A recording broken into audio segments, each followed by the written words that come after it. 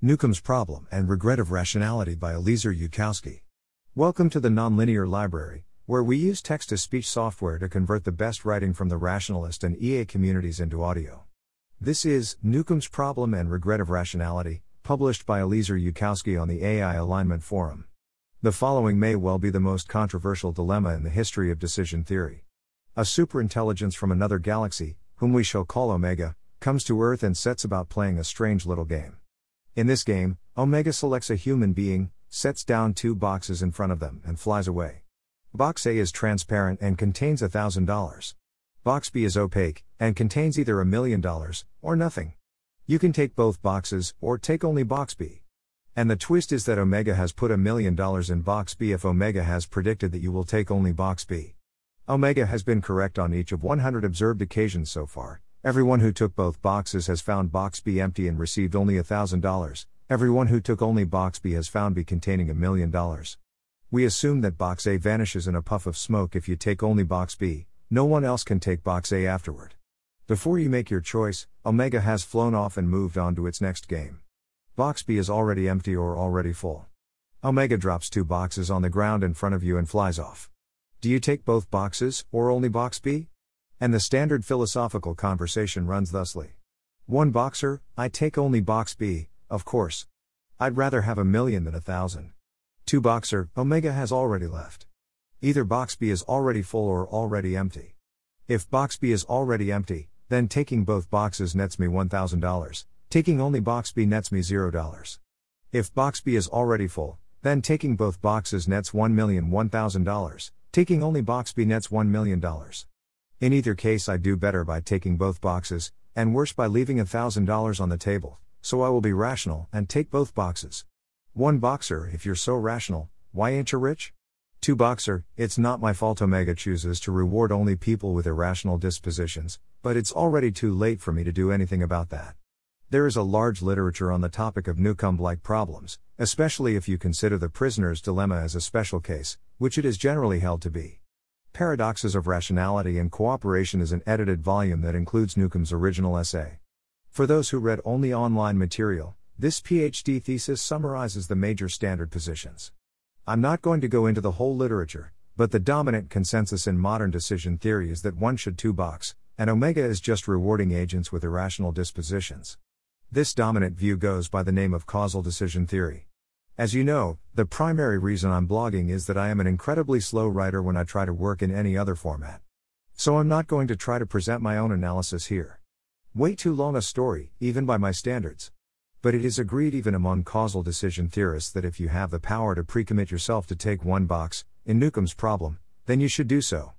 If you can precommit yourself before Omega examines you, then you are directly causing box B to be filled. Now in my field, which, in case you have forgotten, is self-modifying AI, this works out to saying that if you build an AI that two boxes on Newcomb's problem, it will self-modify to one box on Newcomb's problem, if the AI considers in advance that it might face such a situation. Agents with free access to their own source code have access to a cheap method of precommitment. What if you expect that you might, in general, face a Newcomblike problem, without knowing the exact form of the problem? Then you would have to modify yourself into a sort of agent whose disposition was such that it would generally receive high rewards on Newcomblike problems. But what does an agent with a disposition generally well suited to Newcomblike problems look like? Can this be formally specified? Yes, but when I tried to write it up, I realized that I was starting to write a small book. And it wasn't the most important book I had to write, so I shelved it. My slow writing speed really is the bane of my existence. The theory I worked out seems, to me, to have many nice properties besides being well suited to Newcomb-like problems. It would make a nice PhD thesis, if I could get someone to accept it as my PhD thesis. But that's pretty much what it would take to make me unshelve the project. Otherwise I can't justify the time expenditure, not at the speed I currently write books. I say all this, because there's a common attitude that verbal arguments for one boxing are easy to come by. What's hard is developing a good decision theory that one boxes, coherent math which one boxes on Newcomb's problem without producing absurd results elsewhere. So I do understand that, and I did set out to develop such a theory, but my writing speed on big papers is so slow that I can't publish it. Believe it or not, it's true. Nonetheless, I would like to present some of my motivations on Newcomb's problem, the reasons I felt impelled to seek a new theory, because they illustrate my source attitudes toward rationality. even if I can't present the theory that these motivations motivate. First, foremost, fundamentally, above all else, rational agents should win. Don't mistake me, and think that I'm talking about the Hollywood rationality stereotype that rationalists should be selfish or short-sighted. If your utility function has a term in it for others, then win their happiness. If your utility function has a term in it for 1,000,000 years hence, then win the eon. But at any rate, win. Don't lose reasonably, win. Now there are defenders of causal decision theory who argue that the two boxers are doing their best to win, and cannot help it if they have been cursed by a predictor who favors irrationalists. I will talk about this defense in a moment. But first, I want to draw a distinction between causal decision theorists who believe that two boxers are genuinely doing their best to win, versus someone who thinks that two boxing is the reasonable or the rational thing to do, but that the reasonable move just happens to predictably lose, in this case. There are a lot of people out there who think that rationality predictably loses on various problems. That, too, is part of the Hollywood rationality stereotype, that Kirk is predictably superior to Spock. Next, let's turn to the charge that Omega favors irrationalists. I can conceive of a superbeing who rewards only people born with a particular gene, regardless of their choices. I can conceive of a superbeing who rewards people whose brains inscribe the particular algorithm of describe your options in English and choose the last option when ordered alphabetically, but who does not reward anyone who chooses the same option for a different reason. But Omega rewards people who choose to take only box B, regardless of which algorithm they use to arrive at this decision, and this is why I don't buy the charge that Omega is rewarding the irrational. Omega doesn't care whether or not you follow some particular ritual of cognition. Omega only cares about your predicted decision. We can choose whatever reasoning algorithm we like, and will be rewarded or punished only according to that algorithm's choices, with no other dependency. Omega just cares where we go, not how we got there. It is precisely the notion that nature does not care about our algorithm, which frees us up to pursue the winning way, without attachment to any particular ritual of cognition, apart from our belief that it wins. Every rule is up for grabs, except the rule of winning. As Miyamoto Musashi said, it's really worth repeating. You can win with a long weapon, and yet you can also win with a short weapon. In short, the way of the ain'cha school is the spirit of winning, whatever the weapon and whatever its size. Another example, it was argued by McGee that we must adopt bounded utility functions or be subject to Dutch books over infinite times. But, the utility function is not up for grabs. I love life without limit or upper bound. There is no finite amount of life lived and where I would prefer 80.0001% probability of living n years to a 0.0001% chance of living a Googleplex years and an 80% chance of living forever. This is a sufficient condition to imply that my utility function is unbounded. So I just have to figure out how to optimize for that morality. You can't tell me, first, that above all I must conform to a particular ritual of cognition, and then that, if I conform to that ritual, I must change my morality to avoid being Dutch booked. Toss out the losing ritual, don't change the definition of winning. That's like deciding to prefer $1,000 to $1 million so that Newcomb's problem doesn't make your preferred ritual of cognition look bad. But, says the causal decision theorist, to take only one box, you must somehow believe that your choice can affect whether box B is empty or full, and that's unreasonable. Omega has already left. It's physically impossible. Unreasonable? I am a rationalist, what do I care about being unreasonable? I don't have to conform to a particular ritual of cognition. I don't have to take only box B because I believe my choice affects the box, even though Omega has already left. I can just take only box B. I do have a proposed alternative ritual of cognition which computes this decision, which this margin is too small to contain, but I shouldn't need to show this to you. The point is not to have an elegant theory of winning, the point is to win. Elegance is a side effect. Or to look at it another way, rather than starting with a concept of what is the reasonable decision, and then asking whether reasonable agents leave with a lot of money, start by looking at the agents who leave with a lot of money, develop a theory of which agents tend to leave with the most money, and from this theory try to figure out what is reasonable.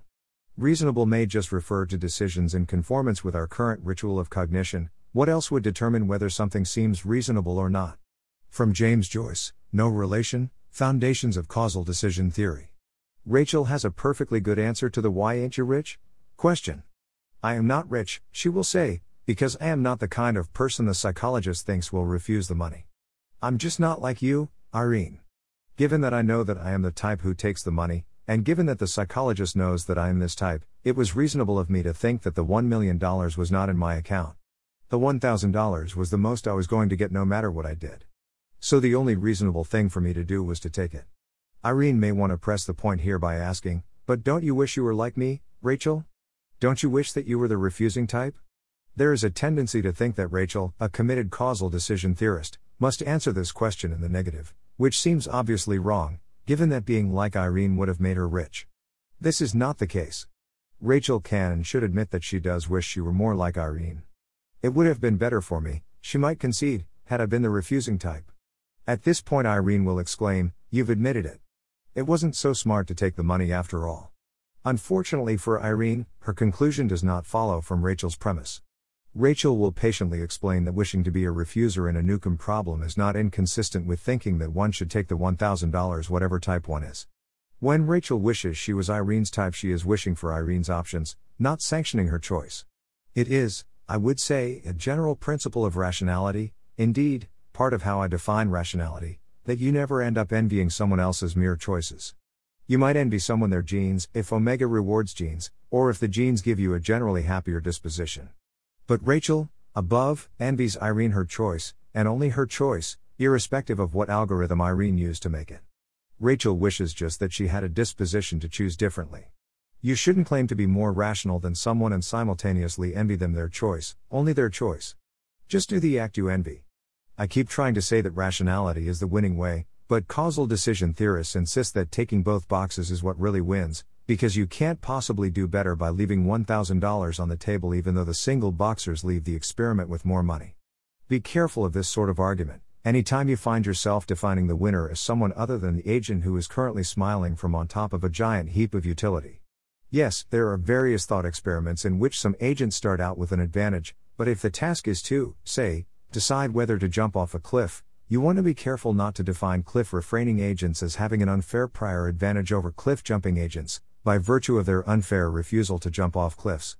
At this point you have covertly redefined winning as conformance to a particular ritual of cognition. Pay attention to the money.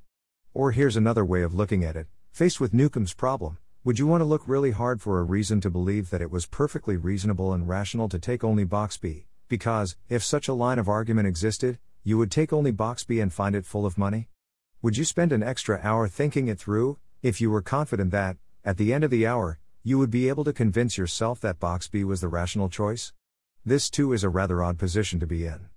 Ordinarily, the work of rationality goes into figuring out which choice is the best, not finding a reason to believe that a particular choice is the best. Maybe it's too easy to say that you ought to two-box on Newcomb's problem, that this is the reasonable thing to do, so long as the money isn't actually in front of you. Maybe you're just numb to philosophical dilemmas, at this point. What if your daughter had a 90% fatal disease, and box A contained a serum with a 20% chance of curing her, and box B might contain a serum with a 95% chance of curing her? What if there was an asteroid rushing toward Earth, and box A contained an asteroid deflector that worked 10% of the time, and box B might contain an asteroid deflector that worked 100% of the time? Would you, at that point, find yourself tempted to make an unreasonable choice? If the stake in box B was something you could not leave behind. Something overwhelmingly more important to you than being reasonable? If you absolutely had to win, really win, not just be defined as winning? Would you wish with all your power that the reasonable decision was to take only box B? Then maybe it's time to update your definition of reasonableness. Alleged rationalists should not find themselves envying the mere decisions of alleged non-rationalists, because your decision can be whatever you like. When you find yourself in a position like this, you shouldn't chide the other person for failing to conform to your concepts of reasonableness. You should realize you got the way wrong. So, too, if you ever find yourself keeping separate track of the reasonable belief, versus the belief that seems likely to be actually true. Either you have misunderstood reasonableness, or your second intuition is just wrong. Now one can't simultaneously define rationality as the winning way, and define rationality as Bayesian probability theory and decision theory. But it is the argument that I am putting forth, and the moral of my advice to trust in Bayes, that the laws governing winning have indeed proven to be math. If it ever turns out that Bayes fails, receives systematically lower rewards on some problem, relative to a superior alternative, in virtue of its mere decisions, then Bayes has to go out the window. Rationality is just the label I use for my beliefs about the winning way, the way of the agent smiling from on top of the giant heap of utility. Currently, that label refers to Bayescraft. I realize that this is not a knockdown criticism of causal decision theory, that would take the actual book and or PhD thesis, but I hope it illustrates some of my underlying attitude toward this notion of rationality. You shouldn't find yourself distinguishing the winning choice from the reasonable choice. Nor should you find yourself distinguishing the reasonable belief from the belief that is most likely to be true. That is why I use the word rational to denote my beliefs about accuracy and winning, not to denote verbal reasoning, or strategies which yield certain success, or that which is logically provable, or that which is publicly demonstrable, or that which is reasonable. As Miyamoto Musashi said, the primary thing when you take a sword in your hands is your intention to cut the enemy, whatever the means. Whenever you parry, hit, spring, strike or touch the enemy's cutting sword, you must cut the enemy in the same movement.